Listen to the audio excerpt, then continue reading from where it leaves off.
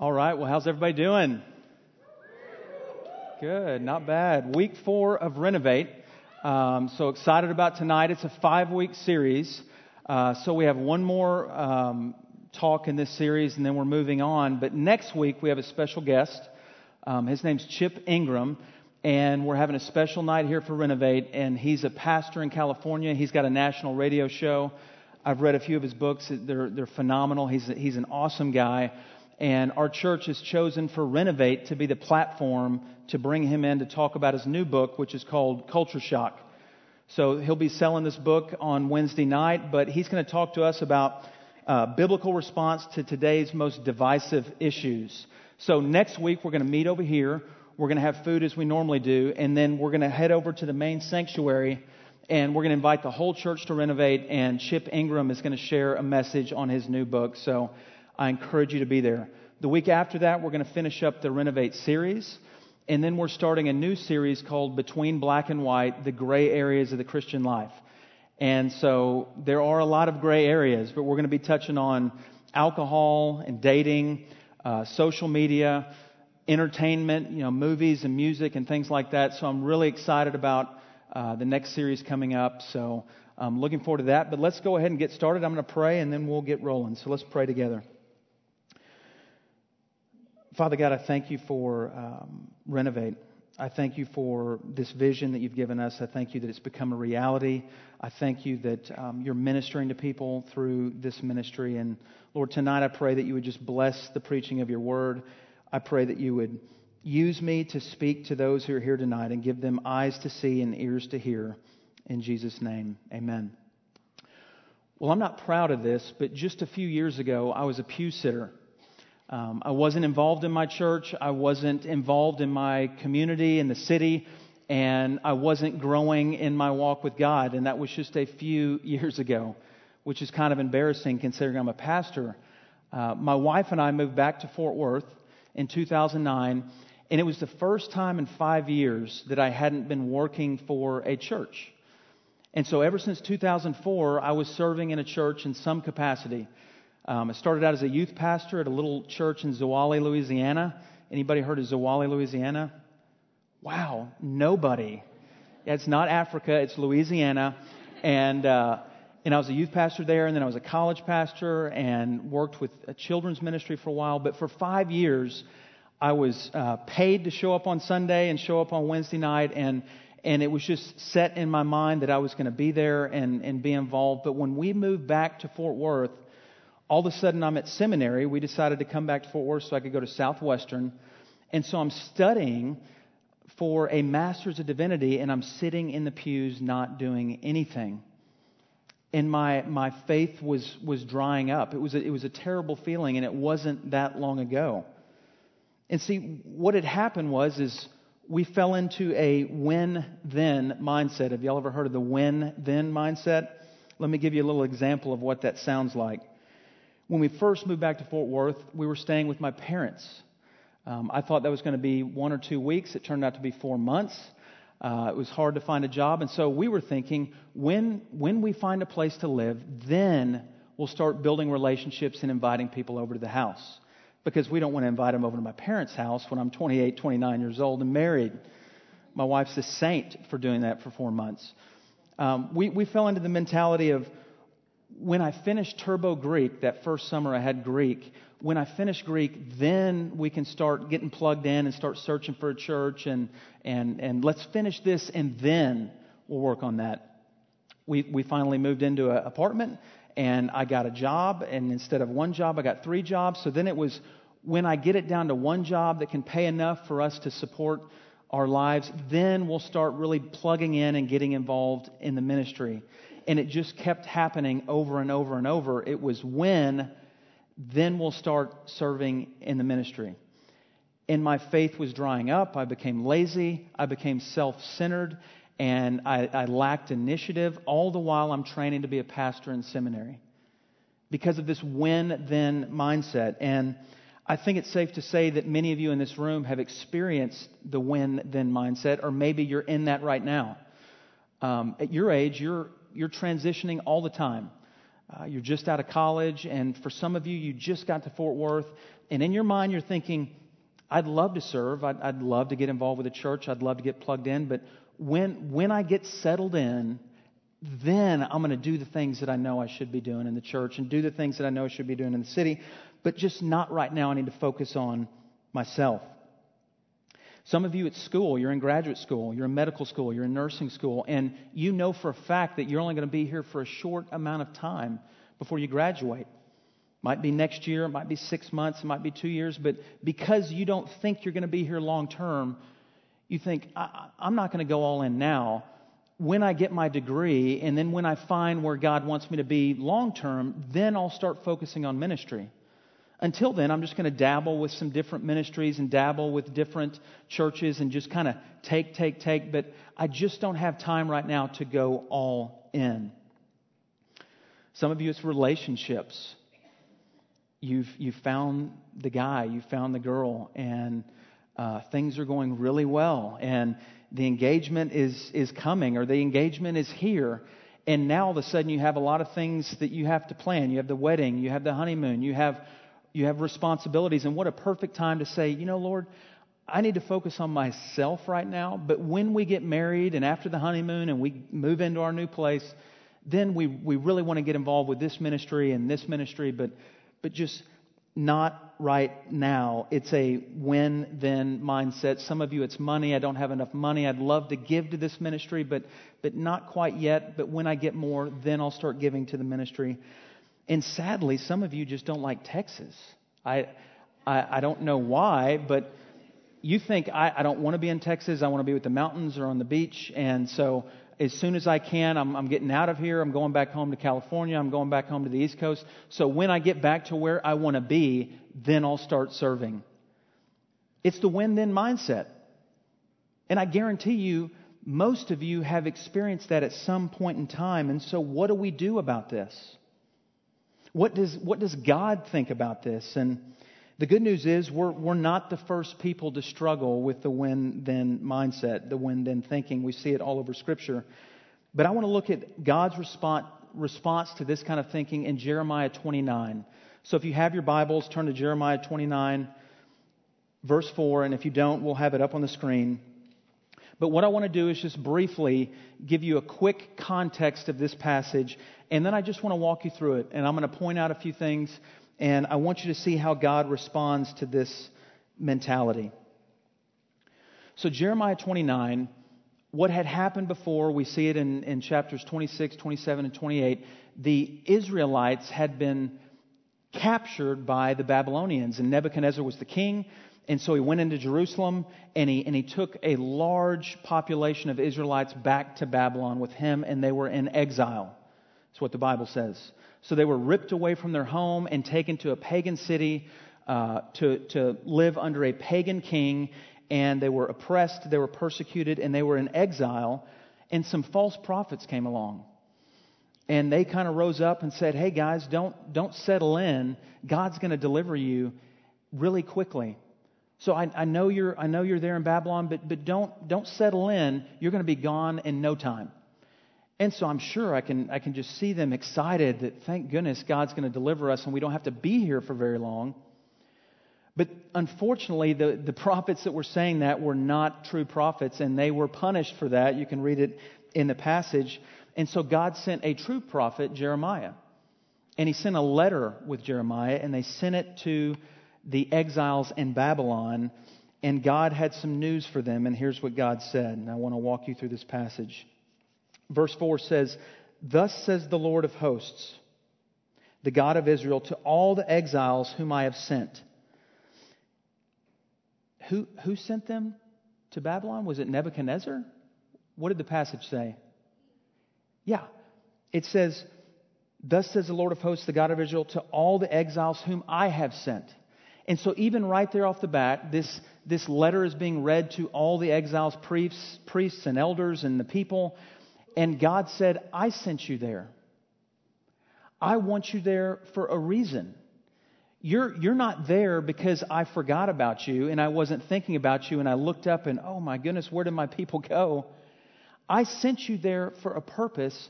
And right off the bat, God wants to encourage them and say, you are there for a reason. And I know some of you in here tonight don't know why you're in Fort Worth, maybe don't want to be in Fort Worth, but God has brought you here for a reason, because God is sovereign over all things.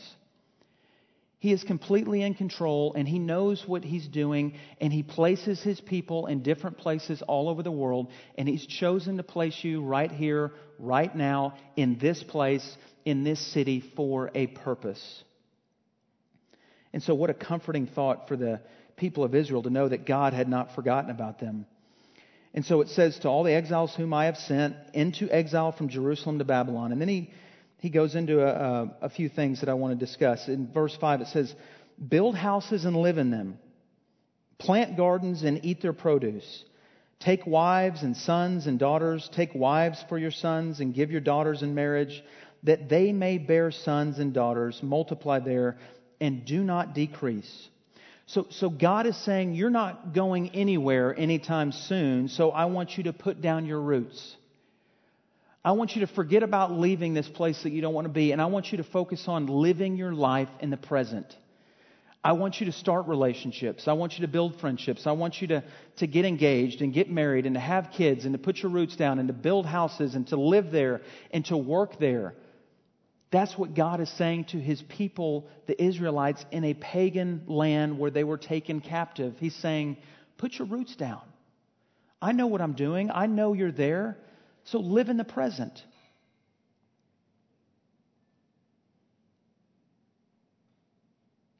Live in the present. And so I think for some of you, you're so focused on where you want to be in the future that you're forgetting that God wants you to live in the present. God wants you to look across the cubicle at work and actually build relationships with the people you work with. God wants you to pursue that gal or that guy who you like, but you're afraid to get committed to them because you think you might be gone soon. You have no intentions of being here. God wants you to live in the present, just like He said here in verse 5 and 6. And then He says something interesting in verse 7. He says, but seek the welfare of the city where I have sent you into exile. The word welfare in Hebrew is shalom. That's how we translated that word. And shalom means peace. And we throw around peace all the time, but shalom is much deeper than our English word peace or welfare. It's not just a lack of conflict. It's human flourishing. It's not just the absence of evil and conflict. It's the presence of people thriving and flourishing in their jobs and their families and politics in the city. God desired for Babylon to be flourishing because of His people in that city. So God sent His people into a pagan city so that that city would flourish and have peace and have hope.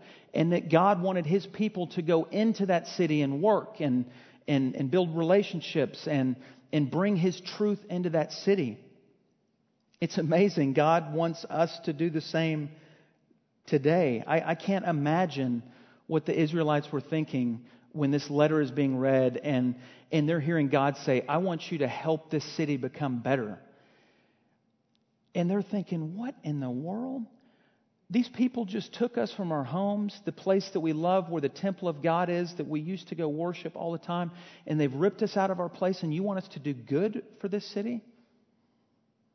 And so, for us as believers today, there's many different ways that we've related to the cities, the cultures that we've lived in.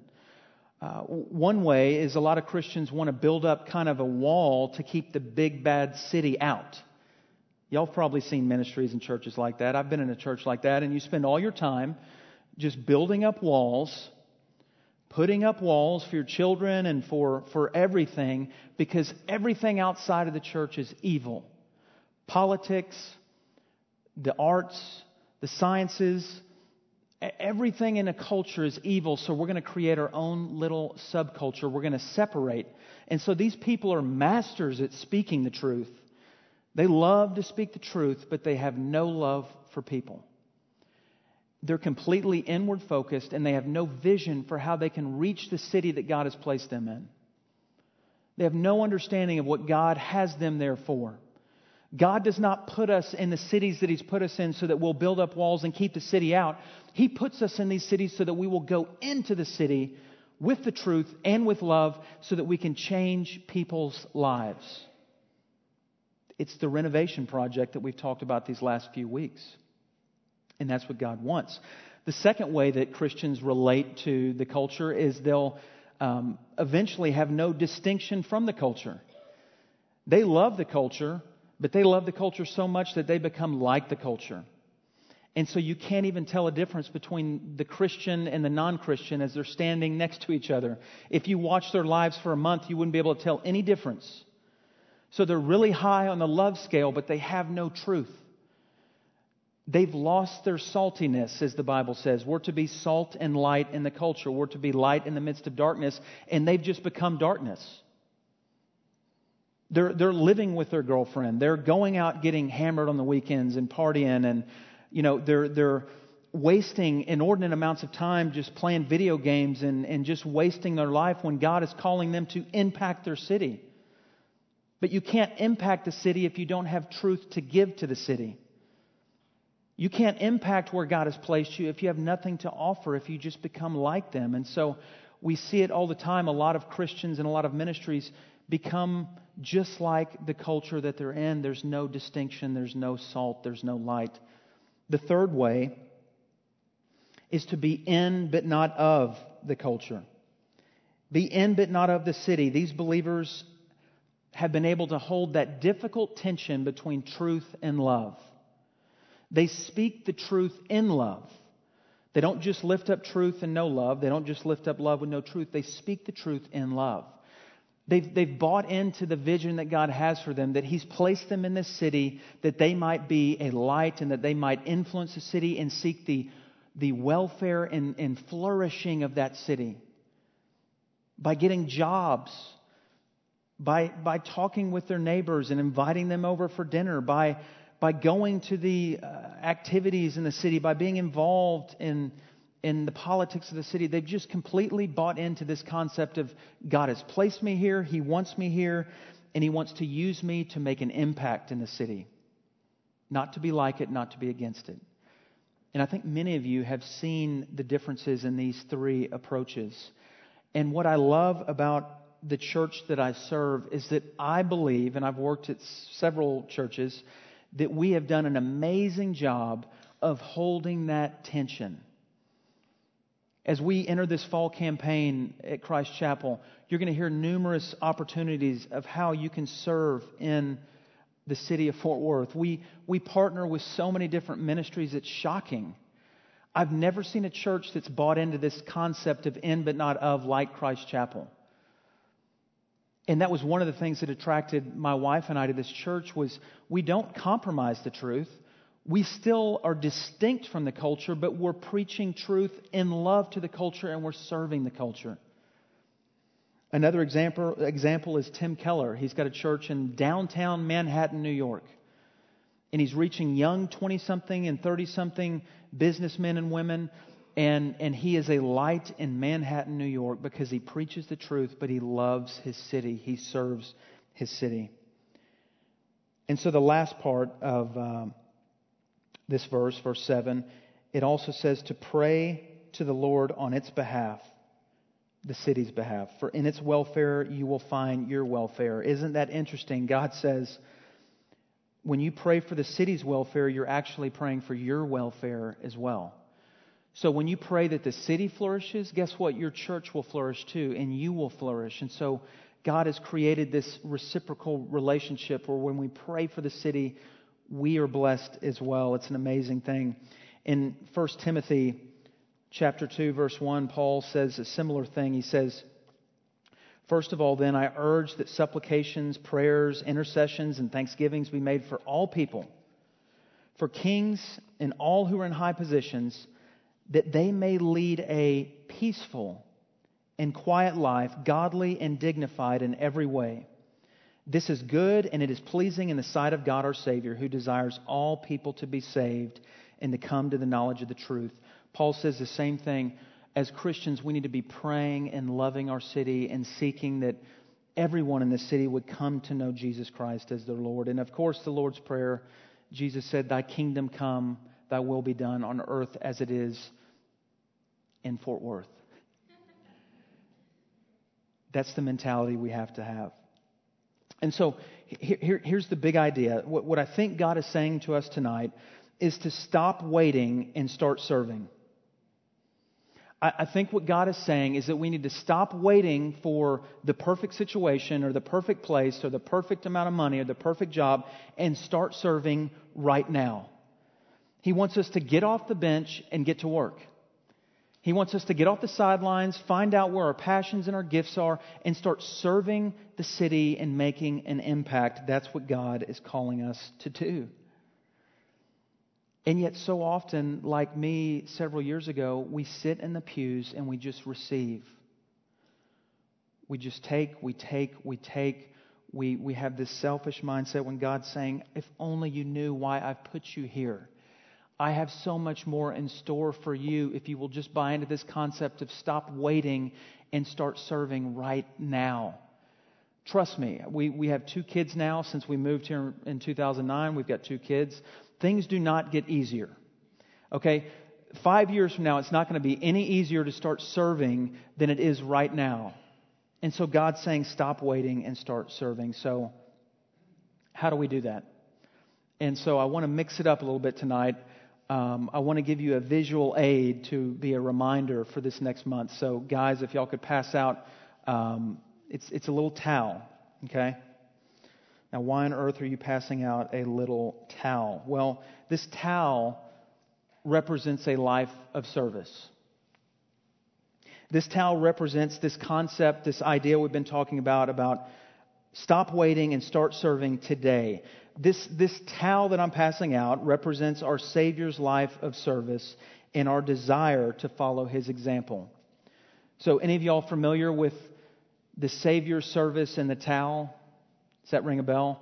Do you remember on the night when He was betrayed, He gathered all His disciples together? It's one of my favorite passages in John 13.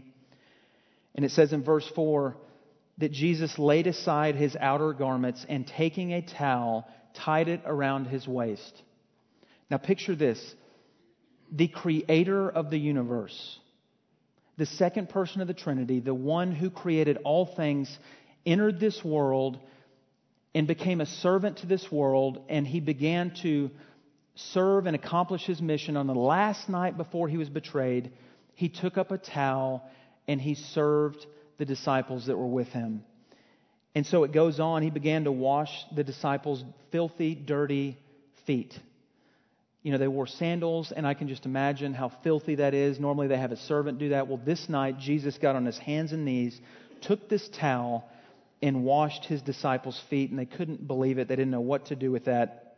And so He said in verse 14, "If I, your Lord and teacher, have washed your feet, you also ought to wash one another's feet. For I have given you an example that you also should do just as I have done to you."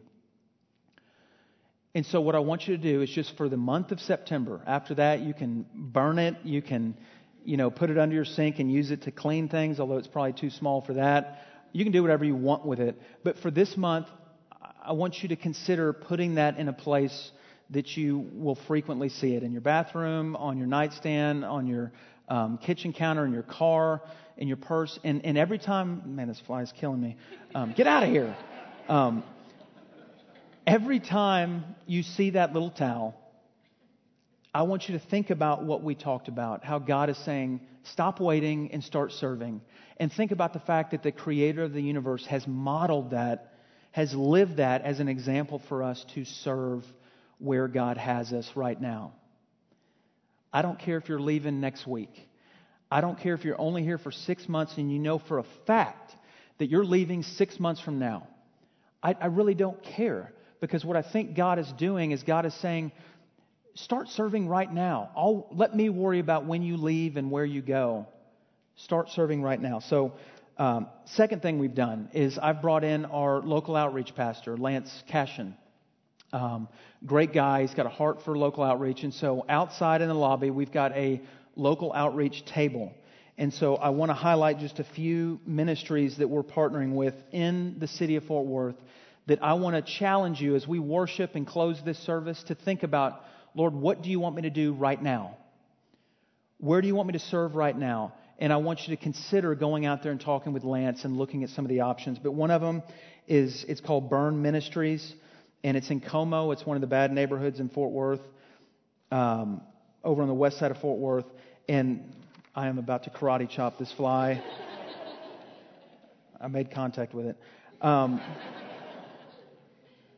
Where's Mr. Miyagi when you need him? So Terrence Butler heads up this ministry called Burn Ministries, and essentially it's discipleship ministries for young men who don't have fathers in the home. And so we partner with this ministry. We serve this ministry. We give them resources. We give them our people. And so I want you to go out there and talk to Lance and think about joining that ministry for 1 month. Give it a shot. See what happens. Another initiative we have is called Serve Our Schools, and it's an initiative we're doing this fall. The focus is teaching first graders to read, mentoring, assisting teachers. You need, service type, need 10 to 15 adults to serve 1 hour per week in our schools. 1 hour a week to love on and pour into first grade kids, helping them learn how to read in really difficult schools. We have that option. And then Beautiful Feet is another one that we've already partnered with in Life Stage 2. And in October, we have a ton of opportunities with Beautiful Feet in a variety of different ways. And so that's a great ministry to get involved with. And then lastly, some of you may have a dream of your own ministry that you've been kind of considering and thinking about and throwing out with your friends. What do you think about this? But you've waited. You've put it off and said, I could never do that. I don't even know where to begin. But you have this seed of an idea that you can serve a particular group of people in Fort Worth. Well, guess what? One of our other ministries is called The Net. And we work with sex trafficking victims and homeless people. And guess where that ministry started? With a young woman in our college ministry here at Christ Chapel. She had an idea about how to serve the city of Fort Worth. She came to our leadership at Christ Chapel and we said, hey, we'll come alongside you.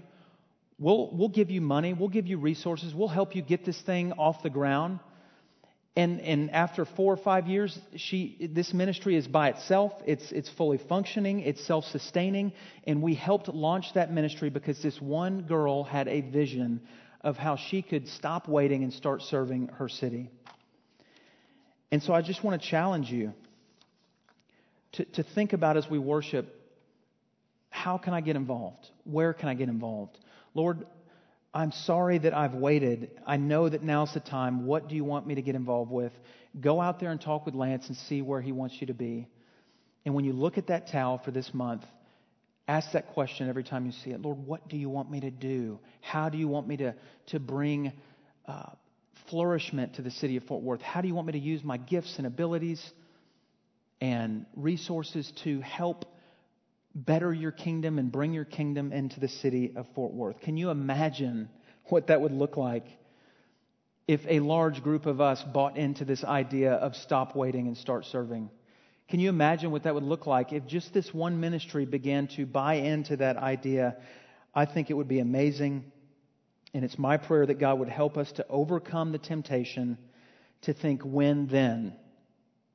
And may God help us to renovate the city of Fort Worth. Let's pray together.